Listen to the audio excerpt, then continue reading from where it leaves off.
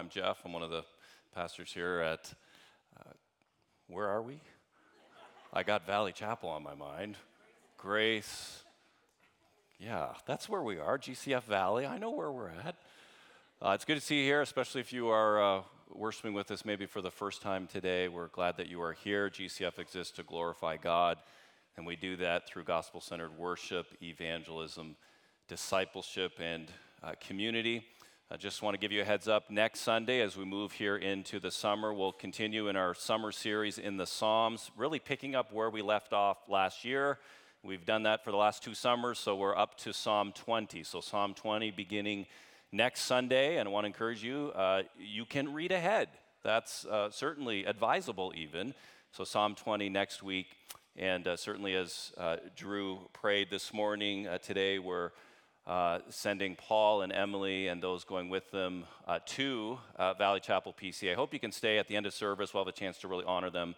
And we do have a whole bunch of cupcakes, 200 of them, in fact, that we can enjoy together after the service.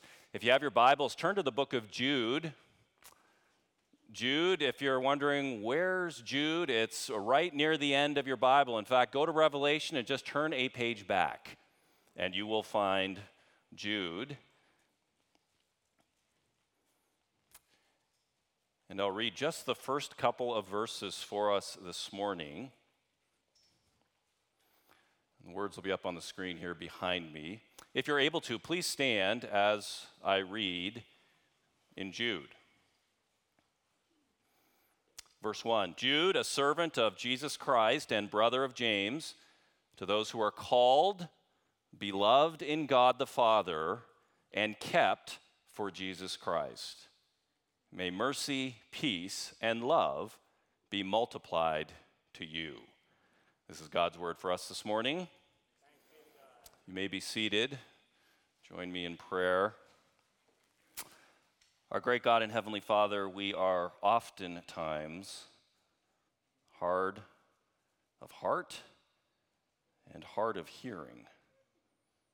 So I pray that our hearts would be soft and sensitive to you by your Spirit this morning.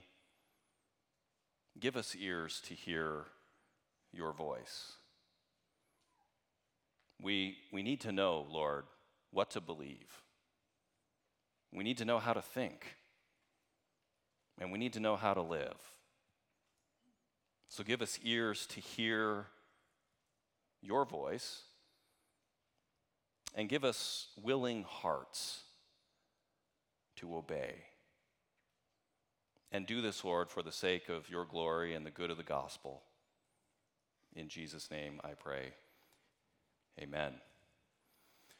How would you respond if somebody walked up to you and asked you, who are you?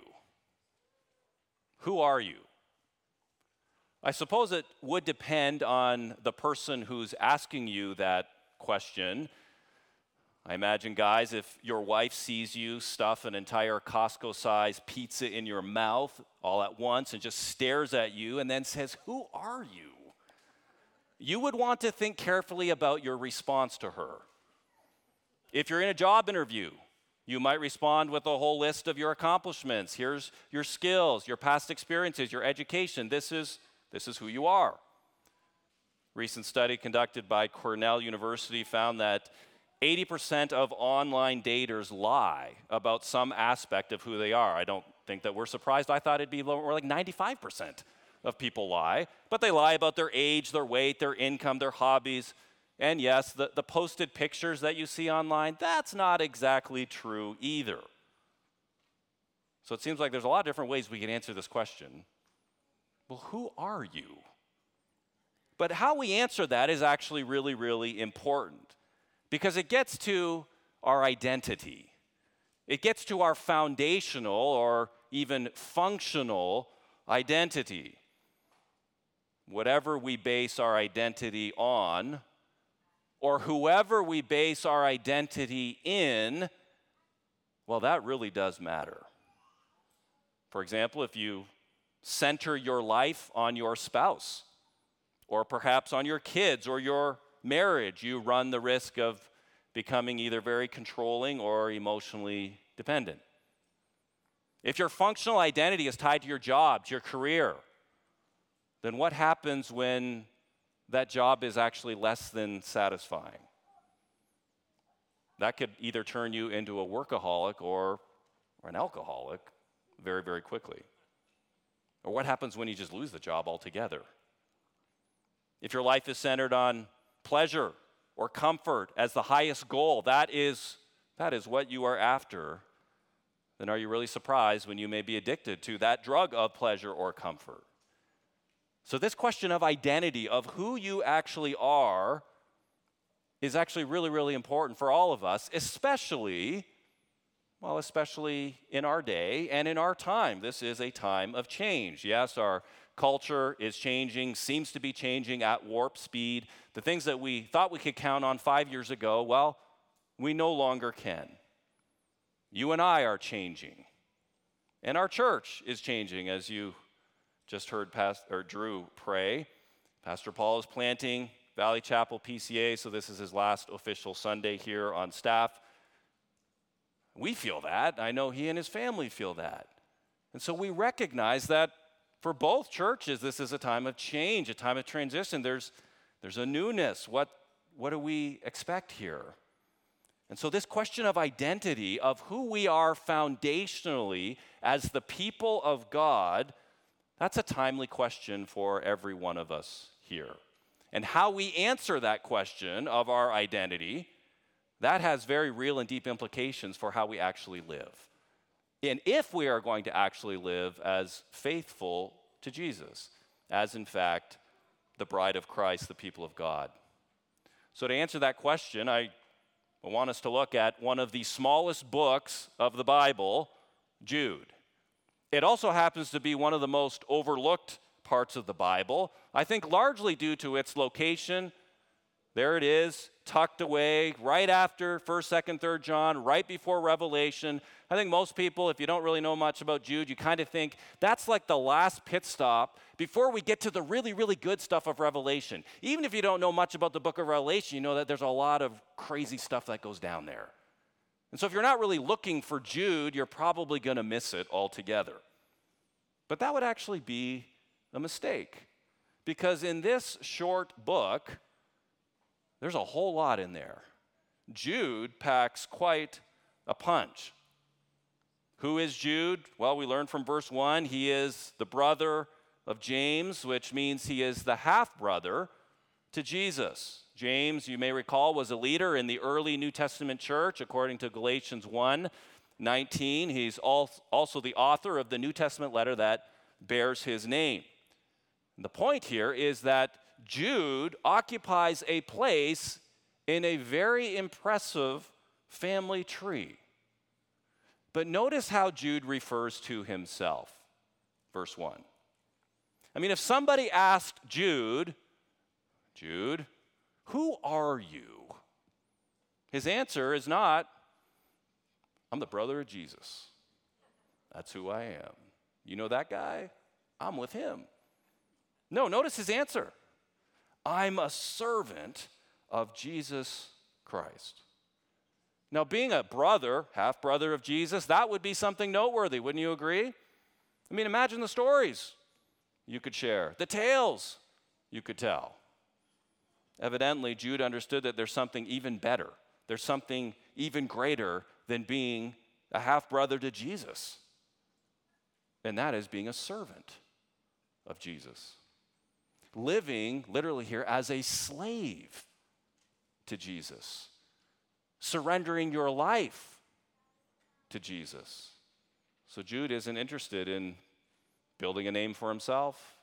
He's not interested in attracting attention to himself, having people notice him. He's actually putting himself here on much the same level as everybody else here in this New Testament church. I'm a servant. He knows he doesn't get any special treatment because of his blood relatives. He needs the gospel just like everybody else does. So he begins his letter here with a very clear sense of his own identity, of who he is. And he answers that question right up front. Jude, who are you? He says, I'm a servant of Jesus Christ. And that, brothers and sisters, is an identity that is worth living for. It's really the foundation. I'm a servant. That's who we are. We are servants of Christ Jesus.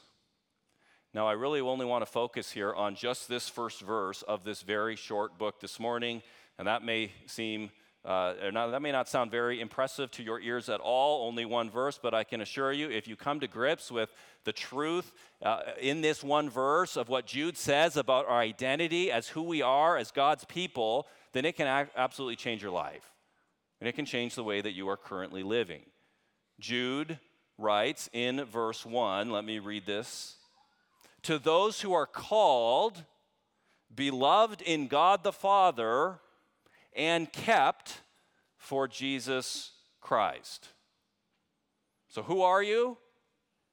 If you are a Christian here today, if you are a follower of Jesus, if you have turned from your sins, you've repented, you're trusting in Christ and his finished work on the cross and his glorious resurrection from the dead, Jude says that you are three things. You are called, you are loved, and you are kept. That is what is true about our identity. That is who we are as believers in Jesus Christ. This is true this morning, even if you are here and you are racked with guilt about this last week of your life, about the sins that you've committed, maybe the sins that you committed this morning on the way to church. That is a real thing. But this identity is true when the news is not good from your spouse or your friend or your boss or your doctor. This identity remains. What Jude says about you is true when you receive that pay raise and you get promoted, or when you don't and your buddy beside you actually gets the raise that you deserve and the promotion that you deserve and the title that you really want.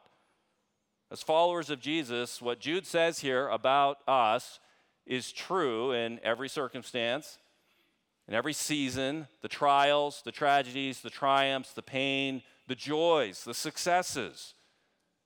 You are called, you are loved, and you are kept secure. That's who we are. And we need to remember this. And yes, encourage each other with these truths. So I want to look at these individually. Let's look at this first identity marker. We are called. So again, if you are in Christ Jesus this morning, you are called. And it's important, as Jude writes this, to note that he intends actually this first clause, this first term, you are called, that is in fact the main clause, the main phrase here to describe our identity. Being loved and being kept flow out of our being called. And what does that mean? To be called really means to be summoned by God. And it really has a dual meaning. Being summoned by God unto salvation, for salvation, and then summoned by God for a specific task, a purpose, you might say an office. So God the Father extends his invitation, his call to you and me to be recipients of his salvation, to become sons and daughters of the King. And then he sends us out in mission to carry the gospel, to raise kids, to love our neighbors, to plant churches. So this calling of God the Father to us, this is our primary calling. There are a whole lot of other callings we have. Yes, we're called to be good employees, we're called to be faithful spouses and so forth. Those are all important, but those are all secondary to this primary calling that God calls us to himself, to believe in him, to know him, to be found in him. That's the primary call upon our lives. Now, this language of calling, it's probably familiar to most of us here. We have semblances of that as we see it even in our own culture. If you're a sports fan, you might follow your team and you read that as you read about your favorite team, you know that there's a minor league and guys get called up to play with the big boys, to play with the big club. And that's usually a good thing, at least for those guys. Hockey season just ended, but as a Toronto Maple Leaf fan, routinely throughout the year, I'm always interested in, well, who might the Maple Leafs call up from the minors? Who might they call up to play with the big boys? Because they need help. And they really do. And at some point, as a Maple Leaf fan, you just think anybody who's not afraid of the puck, that's fine. They'll do. That's much better than what we got going on here. But these young athletes, they spend their whole lives dreaming about that opportunity to play at the pro level. And so when that call comes to them, well, you go. You don't hesitate. When you receive the call to say, hey, you're being called up to play with the Maple Leafs, you don't say, let me get back to you on that. Let me think through that a little bit more. Let me just consider some of my options here. I need to talk to a few folks, see if that's going to be a good deal. No, you go. You have been summoned for the opportunity of your life. When God calls you and me unto salvation, it is the opportunity to save your life. And so you go. You don't have to consider your options. In fact, because the only options are, do I really want to live or will I die? And so when Jude says here, you have been called by God, brothers and sisters, at its most simplest level, it means then that if you are a believer in Jesus Christ this morning, it is because the God of the universe has chosen you. The Lord of the universe decided and delighted to be in a relationship with you. And that's why throughout the New Testament, there's all kinds of language that bears this out, that is impressed upon us. The saints in Christ are repeatedly referred to as being called. So the Apostle Paul, right in the very beginnings of Romans chapter 1, 1 Corinthians chapter 1, in both of those letters, he writes that he's called to be an apostle. And in fact, Paul means there that we have been called for a specific purpose. And our purpose is to live holy lives, that is, to be saints. We're called to be set apart to him. And so our calling marks us as really belonging to Jesus. That's Romans 1, chapter 6. The end of the book of Romans, those who are called, Paul says, love God. And they know then that he will work everything according to their good, Romans 8:28. And this call of God isn't just for this earthly life, but in fact it extends beyond this earthly life for all eternity. So those whom God calls actually have a glorious inheritance and a glorious future. Revelation 17:19, almost the very last verse of the Bible. To those who are called, they're chosen, they're faithful, they're aligned with the Lamb of God, with Jesus Christ. So all those who are called are, yes, recipients of the gospel, saved by grace through faith. And that, brothers and sisters, is what makes our calling so incredible. That's what's so transformative and, frankly, I think so life-changing. Because God's call, well, he doesn't call us because of our worth. He doesn't call us because of our merits. It's because of his worth and his merits. And so we read and we can rejoice. 2 Timothy 1:9, God saved us and called us to a holy calling. Why? Not because of our works, but because of his own purpose and grace, which he gave us in Christ Jesus before the ages began. Do you know what that means? God did not choose you because you deserved it, or me. And it wasn't based on how well you performed or if you would behave or your potential to perform and behave. No, it's based on his free and sovereign grace. And when we begin to come to grips with that, then we actually begin to see how this is such a comfort for us. God's grace is a comfort for our souls. You are part of God's plan from the very beginning. He chose you before you were even born. He set his affection on you before anybody knew that you would ever exist. Well, we can be honest, in the normal day-to-day pressures of life and the stresses of life, don't we all sometimes wonder, Lord, what are you up to here? What are you doing here? And why? It was easy, as it was in Jude's day. There were trial and complications.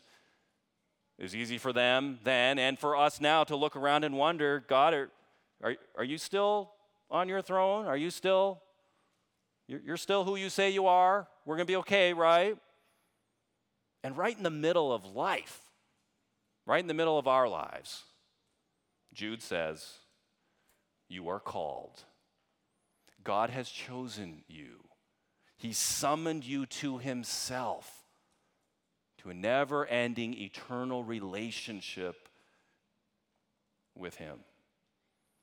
So, brothers and sisters, there is no more secure relationship than God the Father calling you into a relationship with him. That's security, period. So who are you? Jude says you are called by God the Father. Here's the second identity marker. Still in verse 1. We are loved in God. Literally, Jude says, you are beloved in God the Father. Not simply that we are loved by God. That's very good. But in fact, the phrase there he uses, we are loved in God. It means that God loves us as we are in him. It'd kind of be like a young child that is picked up in a father's arms, and in that closeness, that intimacy, is experiencing the Father's love while he or she remains there.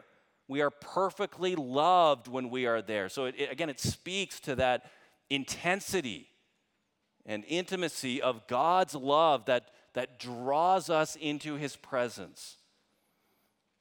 The root of this word, this is the agape love. That's that sacrificial, really unconditional love. This is not emotionalism on God's part. This is not mere sentimentality on God's part.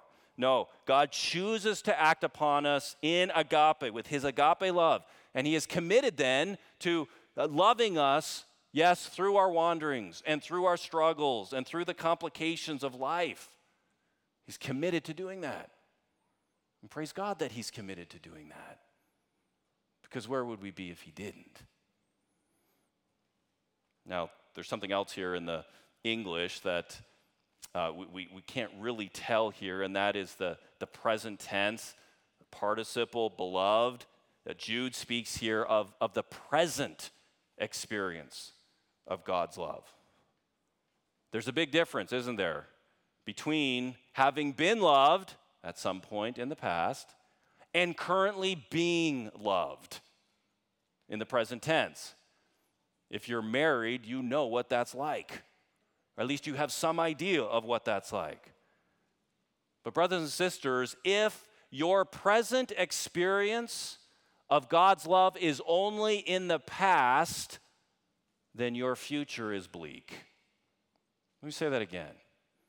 If today your present experience of God's love is only looking back to the past of some time when he must have loved you in the past, but without a present experience, a present sense of God's great love for you today, what kind of future is that? Jude says, no. Right here, right now, you are loved by God. Right here, right now, you are the object of God's affection, his permanent and unchanging sacrificial love. So really, as believers in Christ, every Christian, we don't have to look back and say, well, yeah, I know that God loved me at one point, probably when I said the prayer. But I don't know about now, because there's a lot of water under that bridge. There's a lot of dirty water under that bridge, and it's been a hard season, so I don't know that he really loves me now. No, every believer in Jesus Christ can say present tense, I am loved by God. because his love is unlike human love. His love is even the best of human love. God's love is different, brothers and sisters, because our love, even the best of human love, can sometimes be very fickle. And it can change moment by moment, and it can be transient. And we wonder, but not so with God. God's love is, as John Piper says, the only love in which the honeymoon never ends. That's a good kind of love, isn't it? You are beloved in God the Father. That's really a simple truth, isn't it? Super simple. But yet it's profound. And as Christians, I think we never want to grow old or grow cold to the fact that the creator of the universe dearly loves us. And we need to be reminded daily of that same precious truth. Yes, it can be easily said as throwaway words, maybe when we don't know what to say or somebody walks up to us and we're kind of dumbfounded. They maybe share something and say, well, Jesus loves you. God loves you. But it's so critical that we actually grasp the weight of that. And church, it's even more amazing. God's love for us is more amazing when we consider that God doesn't love us because we deserve him to. We're not worthy. In fact, God loved us at our most unworthy and most unlovable because Jesus went to the cross when you or I were at our absolute worst. He saw the worst in us. And on the cross, he gave us his best for us. Yeah, God would have been completely just, entirely just to give us the full outpouring of his wrath because of our sins. But he didn't do that. In his great love, he sent Christ. Now he calls us his beloved children. And so if he did that then, how much more now if you are now in Christ? And that's the beauty of the gospel. The gospel assures us that as his child, God looks upon you right now with all the love that he has for his own son, Jesus Christ. So we can rest in that security, in fact. We are loved in God and loved by God. And in an insecure world, that's how you and I can sleep at night. And that's how we can get up the next morning and live faithful lives. Because we are loved in God and by love. What that also means, church, very practically, is that when things go wrong in your life, and they will, and they do, it also means that when life doesn't go as you planned or even as you hoped, and it won't, it's never because God has stopped loving you. So in times of uncertainty, times of change, times of transition, where you pray and you're not quite sure what the road ahead looks like, and where you don't maybe see the road ahead very clearly, that's not because God has stopped loving you. In fact, that's not because God has not put his steadfast love upon you. No, it's still there. And so it brings perspective to the challenges that we all do face. Challenges in marriage, our failures as parents, disappointments, loneliness, rejection, frustration, pain, suffering. It's never because God has stopped loving us. In fact, it is his love that calls us to change, to repent, to be transformed, to pay attention to the good that he wants to do in our lives. J.I. Packer said this: God is love to us, holy, omnipotent love at every moment and in every event of everyday life. That's all encompassing. Every moment and every event of everyday life. So who are you? Jude says you are called, which means that you are loved in God. And here's that third identity marker. we are kept by God. We are kept by God. Some translations use the word guarded. We are guarded or kept. In other words, God takes great care to attend. He's very meticulous. No detail is unforeseen to him. Really means to preserve. Some translations say that. God will keep us alive, safe from harm.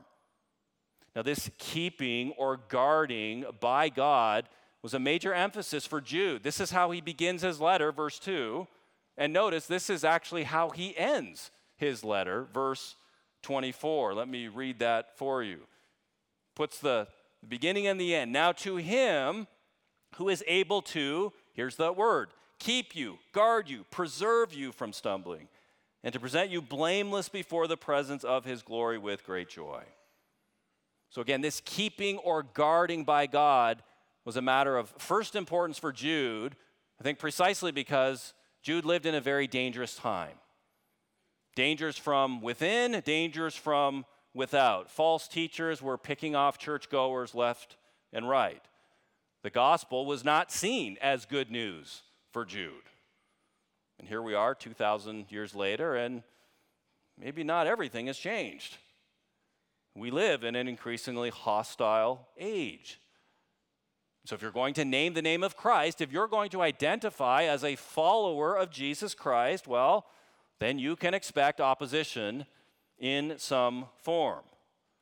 And when that opposition comes, and it will, it's oftentimes when we ask and we wonder, how are we going to make it? Are we going to make it? Is our confidence in our ability to just white knuckle it? Hunker down until Jesus comes back? I mean, are we supposed to, as Christians, just grin and bear it? It's kind of the Christian version of just suck it up. Is our shared hope for GCF Valley and Valley Chapel PCA just a bunch of people who just are trying to grin and bear it and white knuckle it and just hope that it all works out? No. Jude says it's far better than that. Jude says that we are kept secure by God. We are in fact guarded by God. So the same God who not only began our Christian life is the same God who is protecting us today. And he will ensure that in fact you and I will make it to the end, because he will never stop guarding. He will never stop protecting. He will never stop preserving our lives. He himself guards us and keeps us in a hostile age. I hope that's good news for you. It really should be good news for all of us who know that if it actually is up to us to just white knuckle it through life, we're going to blow it. We're not that good. We're not going to be able to make it. And so hear the reassuring words of Jesus again, John 10:28. I give them eternal life, and they will never perish, and no one will snatch them out of my hand. The very wooden, very literal translation of that verse reads like this. They shall not, and then it repeats it, they shall not, I repeat, they shall not ever perish in the slightest. Not even in the slightest. So Jesus is pretty emphatic in John 10. You are guarded, you are protected, you are kept secure. Yes, in the present, but also in the future. So church, that doesn't mean that we don't face risks. That doesn't mean that we don't have trials or times of suffering. That doesn't mean that we don't sin or that people sin against us. It means that if you are a Christian, the God of all creation is keeping you and guarding you and will keep you secure in him, whatever the situation, the circumstances you face today, tomorrow, or beyond. I wonder if Jude, when he's writing this introduction here, I wonder if he's thinking of Psalm 121. There are a lot of the Psalms that really pick up this theme of God keeping us, of him guarding us. And so if we continue here in our summer series in the Psalm, we're not going to get to Psalm 121 for another decade. So I want to give you just a heads up That this is what 10 years from now, we're going to do this. Psalm 121. Just let this land on your soul. And I want you to notice the keeping and the guarding here that God does for us. Psalm 121, I lift up my eyes to the hills. From where does my help come? My help comes from the Lord, who made heaven and earth. He will not let your foot be moved.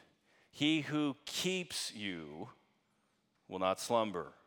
Behold, he who keeps Israel will neither slumber nor sleep. The Lord is your keeper. The Lord is your shade on your right hand. The sun shall not strike you by day, nor the moon by night. The Lord will keep you from all evil. He will keep your life. The Lord will keep your going out and your coming in from this time forth and forevermore. What great encouragement for all of us as Christians. In a hostile age, we're in a time of change and transition. We are safe. We are protected. We have nothing to fear if we are in Christ Jesus. That's who we are as disciples. We are called. We are loved. We are kept and guarded by God. And this isn't just like a bullet list that Jude is like, I'm just going to list everything here. No, this is a single, multifaceted identity. So all three of these markers are meant to be taken together, and together they form breathtakingly beautiful identity. And all of this is a gift of God's grace to us. Church, there's nothing shaky, there's nothing unstable about our identity in Christ. So if you have trusted in Jesus this morning, you have turned from your sins, you are banking all of your happy tomorrows on him, well, this is who you are today. You are called by God. You are loved in him, and he will keep you, guard you for all eternity. It's an all-encompassing identity, and you'll recognize that there is a very real past, present, and future sense to it. In the past, God called you. In the present, God loves you. And in the future, God will keep you. And that's what we need to know this morning, and every morning, frankly. This is true as we approach summer vacations. It's true as we enjoy backyard barbecues. This is true as you move to a new grade in school in the fall, or a new job, or a new friendship, or a new challenge. This is true for every person who has received the gospel and know that Jesus has done all the work. He's done everything so that you and I could be made right and holy and be in a right relationship with God. There's nothing left undone. Jesus has done it all. And so if you have not yet turned to Jesus for your salvation, why not? Who are you, really? In Christ, we are called. We are loved. We are kept secure by God's grace. And by that same grace, amazing grace, supernatural grace, unfathomable grace, there's no better identity in the world.